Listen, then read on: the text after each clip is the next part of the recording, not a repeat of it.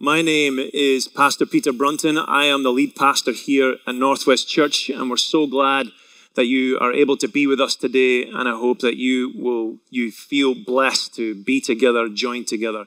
We miss you guys. We really do miss you guys, and we can't wait to get back together once again.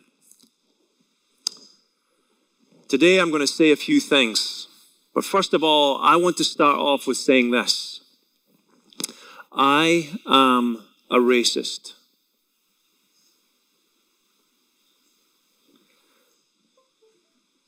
I am also an adulterer.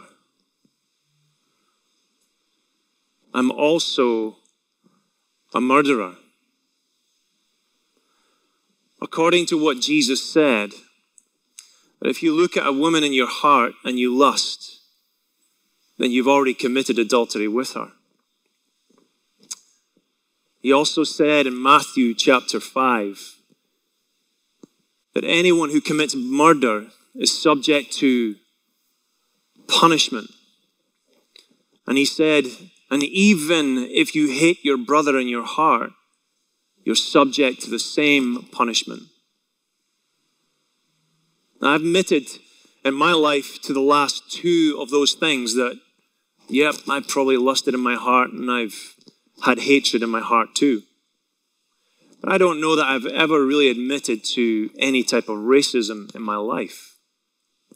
And yet right after when Jesus says in Matthew chapter 5 that if you have hatred in your heart, then you might as well have murdered your brother. He goes on to say, and I tell you, if you say raka to your brother, which is R-A-C-A, which literally means to think of someone as a mindless piece of trash, a mindless, worthless piece of trash. And he said, I tell you, there is hellfire waiting for you if you've ever felt that for your brother.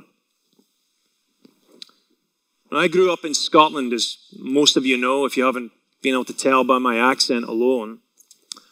And I'll be honest, there has been a fear and an anger and a hatred to a country that really dominated us when we were growing up. You see, as you probably know, maybe you don't know, but the geography of where I come from is that there's three countries in one in Great Britain. There is England, there's Scotland, and there's Wales. And we all had our own land. We all had our own corner of the Great Britain country. But really, I knew that as I was growing up, that there was a felt history within myself. And don't get me wrong, I have so many good English friends. In fact, some of my mentors have been English. I love English people. But there's a felt history that we have felt growing up as Scots that there was a domination that England often had over us. In fact, around about the time when America was creating and finding its independence as a country, just before that, we had just, as a country ourselves, as Scotland, we had just been conquered by England. And maybe some of you have even seen the movie Braveheart. And you've seen the movie Braveheart about how the English conquered Scotland, but we had our wild, brave warriors. But what you probably don't know is that they conquered us in such a way that they took away our identity. They took away our national dress, our kilts. They took away our language. I don't even speak my native language, Gaelic, which is now trying to make a comeback in Scotland. We had our clans taken away. Even many of our names were taken away. But what was even worse is that we were thrown off of our lands because it was more beneficial to actually raise sheep on our lands because they could make more money. So they kicked my family, my ancestors off of their land. And even quite a few years ago, we went back there to see where my mother's family came from. And we found a plaque on a wall in a museum that listed all of my ancestors that had been thrown off of their lands. And that's why many of them actually moved to Canada and to America. Because we had suffered the injustice ourselves. And every time when I was growing up, when I saw England flex their muscle over Scotland, either politically or even in finance or in business or whatever it was, there was a sense of resentment that would come up in your heart because you always felt dominated by your bigger brother. I'm not here to equate what has happened in this country with what has happened to me or to my country. I don't equate it with what happened with American slavery in the history of this country. My point is this: it's way easier to feel what has been done to me than to recognize what I have maybe done to other people. And I'm sure that many of you are in the exact same place too. You feel the pain of what has been done to you. But to be actually able to say, no, wait a second, I too am a racist. I too have called my fellow brother Raka, you mindless, worthless piece of trash. Many of us have even said it about our politicians. We've said it about our friends. We've said it about those that may be more powerful than us, more or even weaker than us, but we've had that disease in our heart. And today I'm repenting of my own racism. Some of you might think, Peter, why would you do this? Because it's time and it's needed. You might be thinking, but Peter, you don't need to apologize for something you've not really done. Let me tell you, Jesus apologized for something he never did, and he was innocent. I am not innocent, and how much more should I be like Christ and apologize for the things that are maybe deep in my heart, but I've never necessarily accepted them. There's a collective anger in our country right now. And there was a collective mourning for the murder of one man who was only one of many men and women. And today, I want to address quite a few things today. And the chances are maybe you might be uncomfortable. The chances are maybe some things you're not going to agree with me on, or even maybe there's a chance that you're so deeply angry you can't hear me out on this. But I'm going to ask you to follow me on this and then decide, where are you and where are we as a church at?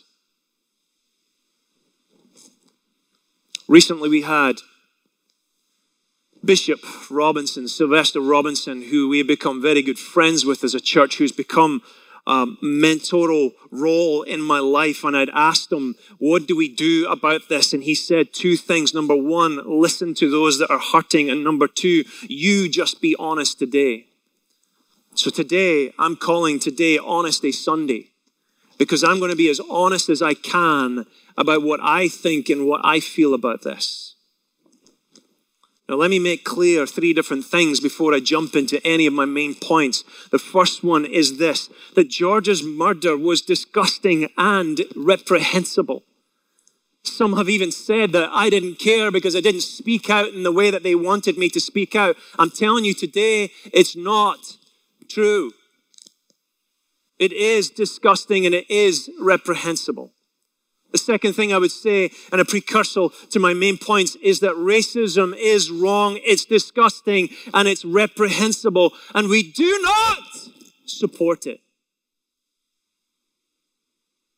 We don't support it. Even if you think any of my silence has said that I do, I don't. The third thing I would say is I have been waiting for this moment for 24 years. That's how long I've been in this country. I remember the first time I came to this country and I could feel there was a difference going on. There was good differences, but there was a lot of bad differences. I had a very good friend. He was a white guy and he grew up around black people. And any time I was around him, he became a different person when he was around black people.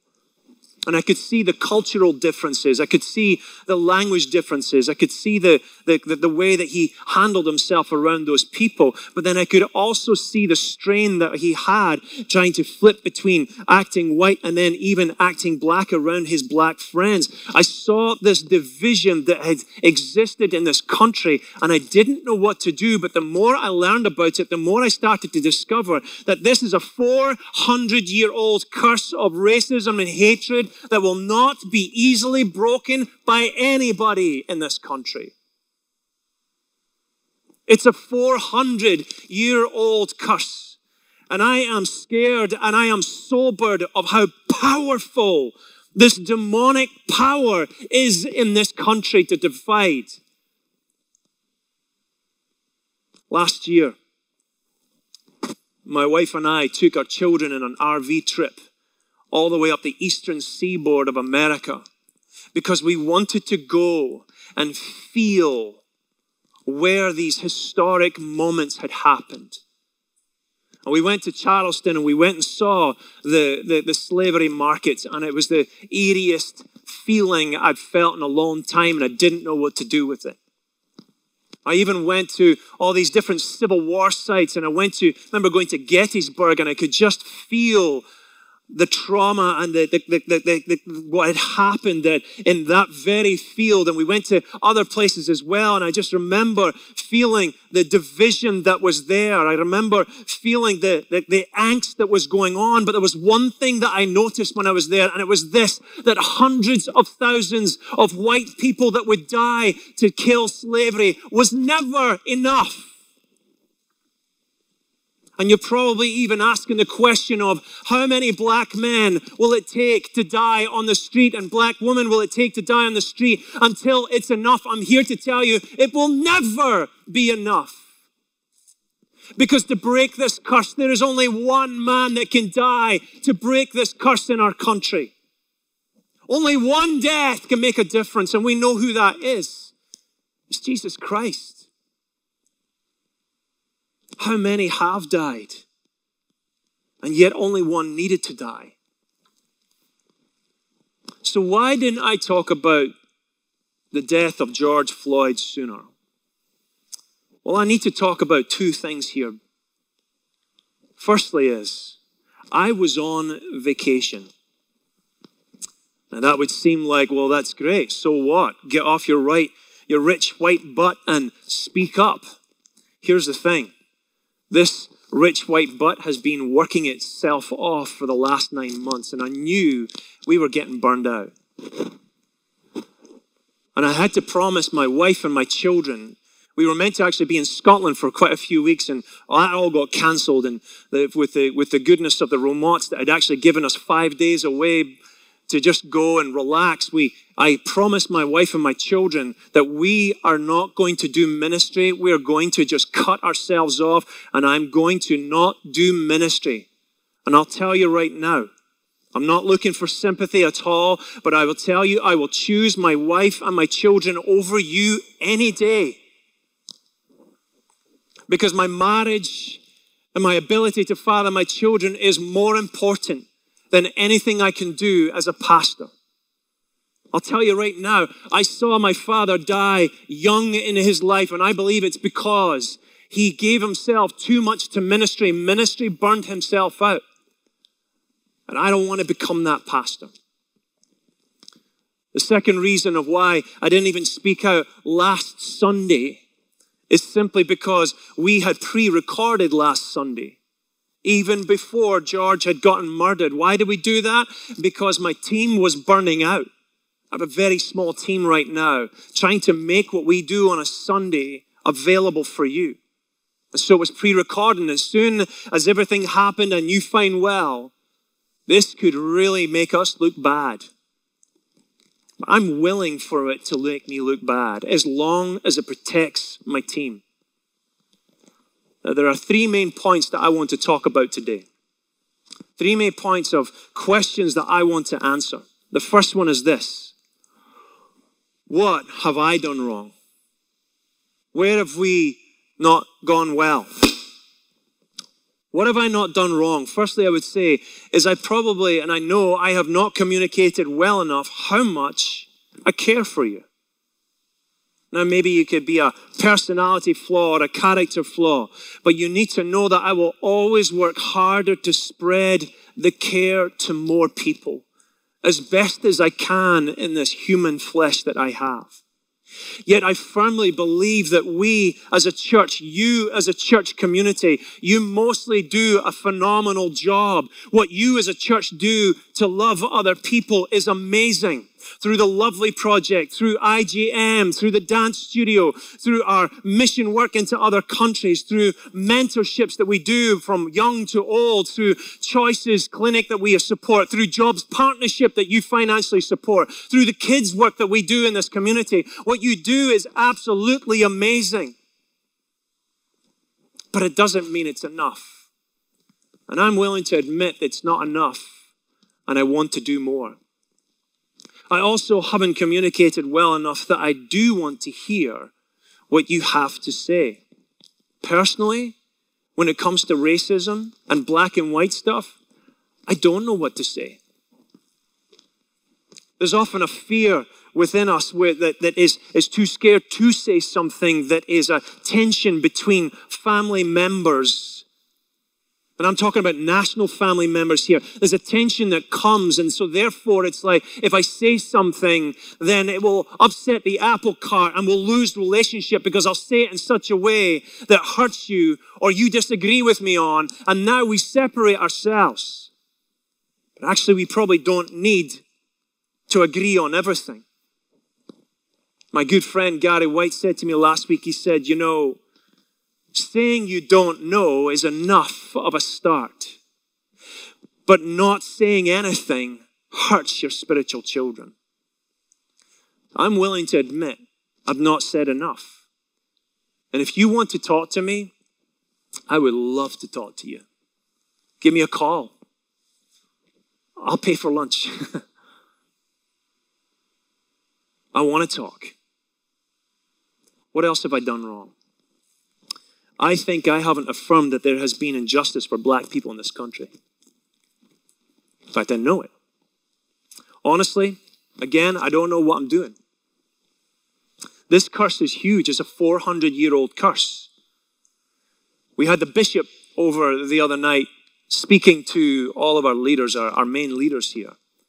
And one of the things that he said that really struck me, he said, saying Black Lives Matter doesn't mean that no other life does matter. If we all have beautiful houses, and your house is beautiful, my house is beautiful, my friend's house is beautiful, everyone's house is beautiful, but my house is on fire, I'm going to say, my house matters. And I'm here to affirm and confirm that that is true.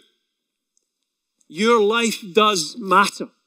And I recognize that racism is also an issue for Latinos, for Asians, for those from the islands, from those that are Native American Indians, and even for some of us who are white as well.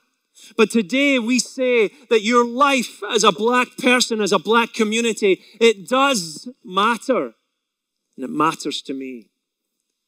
It matters from the womb to the grave. Every black life matters from the womb to the grave. Here's the second question I have today, is what am I mad at? Because I want you to understand this is not an apology tour for me, but I hope that this is a relationship building venture for me. And as Bishop Robinson told me to just simply be as honest as I can, I'm going to be as honest as I can about what I am mad at as well. And the first one that I'm mad at is that I am mad at how the world treats each other. The hatred, the disdain, the virtue signaling, the political one-upmanship, the murders, the brutality, the sexual abuse, the fatherlessness. I've seen it all over the world. And I'm mad at that. But that's what I expect from the world that does not bow their knee to Jesus. I'm used to it. I'm used to seeing how people treat each other. Because until they can make Christ their King and their Lord and their Savior, they will always fight each other. The Bible says that, and it says that this stuff will increase in the last days. So I'm expecting it. But the second thing that I'm mad at is that I am mad at how brilliant Satan is to set ourselves against each other. He has had the exact same plan to steal, to kill, and destroy as Jesus told us in John chapter 10, verse 10, and it's still happening today. From the beginning of time, when he was able to turn two brothers against each other, Cain and Abel, he was able to stir up this plan to make us fight each other. And the adversary has been doing this for thousands of years. His plan and his skills are brilliant. And we most often fall to it time and time again. The last thing that I'm mad about is this. I'm mad at the church. I'm mad at how we don't know how to move in the power of the Holy Spirit in the way that we should. We don't know how to fix racism because we don't know how to even speak with power at the right time. We think we're speaking with power, but when we don't get the results, then that's not the power of the Holy Spirit. I'm mad at that we don't even know how to see miracles in our land. We don't know how to pray for someone like Josh Weekly, who has a tumor in his brain, and we don't know how to lay hands on his head and see that tumor disappear. We don't know how to move in the power of the Spirit that Jesus gave us and do greater things than he did as he told us to. I'm mad that we don't have the passion to see people saved like we say we do. When was the last time you evangelized? We seem to depend more on a Facebook advertisement to get people to our church than we do on our own people to get out there and tell someone about Jesus. Heck, we can't even turn up to church on time to worship together. If we don't even fear God to worship him together, how are we ever going to have the power to see racism broken? Hello? Think about that for a moment. If you can't even be on time to worship with your brothers and sisters, how are you ever going to see God move in this land? He is the one who we need. He's the power that we need. He's the one that we must honor. We had Pastor Ted from Canada in February. He was actually meant to preach here, but he got a kidney stone, so he was stuck in my house for a week. And we counted it as a privilege, didn't we? Because we got to speak with him every day. And I asked him, I said, Pastor Ted, you travel across the world. He's in his 70s and he's still traveling across the world from India to Canada to Africa to all across America, South America. And I said, what do you see in the churches across America today? What do you see? And he said this. Churches in America are more concerned about the presentation of God than they are about the presence of God. He said, people can't turn up to church on time anymore. It's something I've been seeing for years about our church. I've been mad about the fact that I have to make sure the coffee is perfect in case people get upset and don't like the experience of church. I'm mad that I've heard of people who have not decided to stay in our church simply because the check-in process for the children's church wasn't smart enough or fast enough, and so they decided to go somewhere else. They decided to choose another experience instead of saying, God, where do you want me to be? I'm sick and tired of that as a pastor. And I want to give my best as a pastor and as a church, but I'm sick and tired of trying to win people who really care more about their experience than they do about the salvation of the souls around them. Where is your heart? I would love it if you would come earlier before the band in an expectation of crying out for God, that we don't need to wait for a cool song to play before we decide to cry out in worship for the presence of God. I'm mad that Christians fillet their friendships online instead of call them up. Stop it. Jesus said this, he said in Matthew 18 verse 20, he says, where 2 or 3 are gathered, that's where I am. Who is Jesus? He is the reconciler. And he said to us, I am only there when you're face to face reconciling.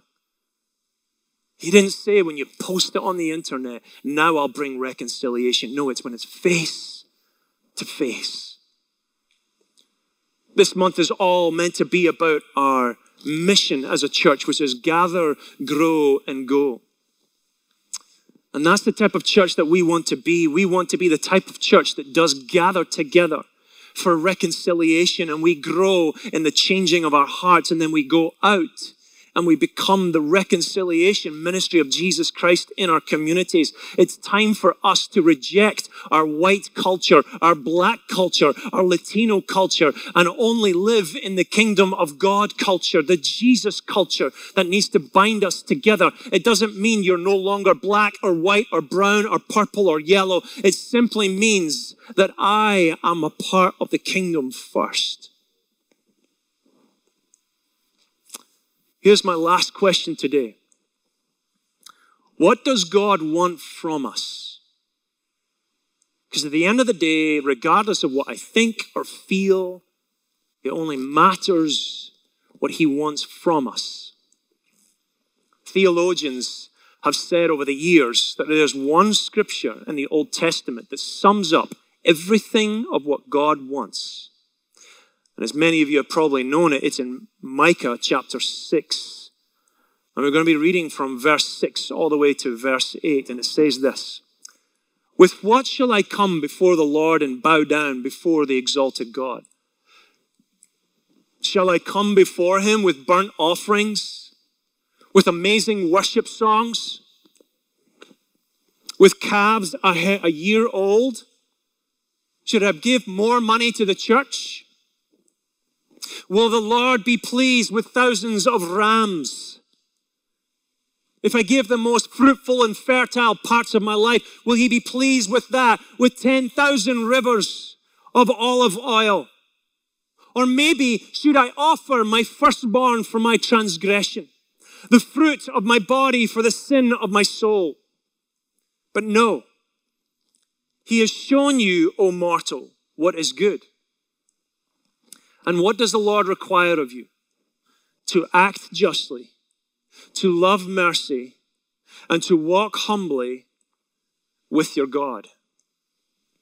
To act justly, to love mercy, and to walk humbly with your God. I have a very simple thing to say to you today. And this will apply for everyone in any position that you're in. Hear me now. 2 out of 3 is not good enough. Think about it. Even if you haven't acted justly, even if you have all the mercy in the world and you love people and you try to become as religious as you can with God, to walk with him and to stay in his precepts, studying it day and night, if you don't know how to act justly, it's not good enough. Maybe you have a super overdeveloped sense of justice and you know how to act justly and you know how to seek God and to do everything you can to serve him, but you don't know how to love mercy. You don't have love in your heart. 2 out of 3 isn't good enough. Cardinal Bergoglio said this that struck me. He said, truth might be vital, but without love, it is unbearable. And I hope that the truth that we move into as a church to try and become the hands in Christ, the feet of Christ, that will be a useful tool in the hands of the Spirit of God to help break the curse of a 400-year-old curse on this land. I pray that it will always be done with love, because I believe that's the only way we will ever be able to move forward. Bishop Robbins said to me the other day, be honest.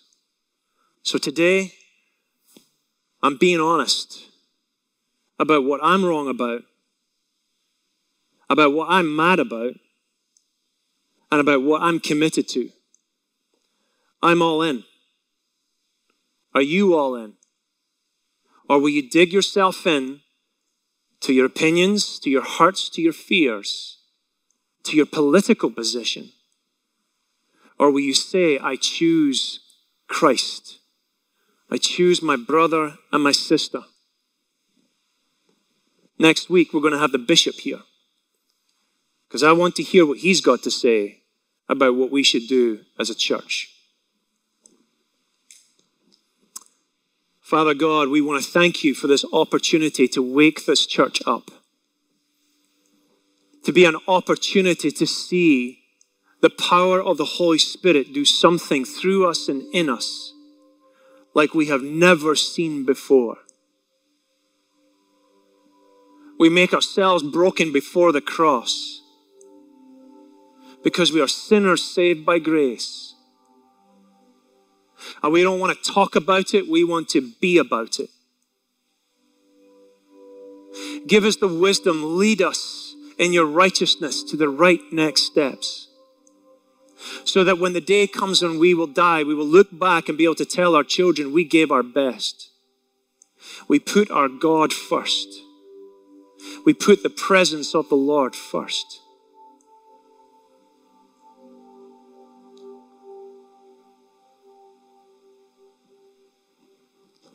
Father, I pray you would touch every person in their home right now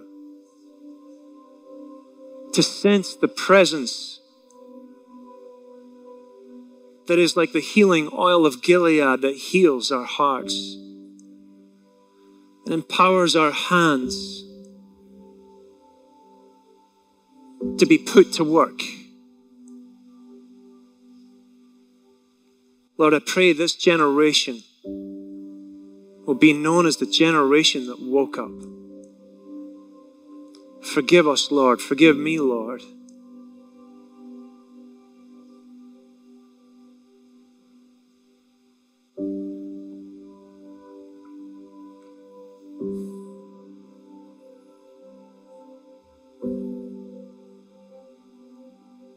Ask God to forgive you right now.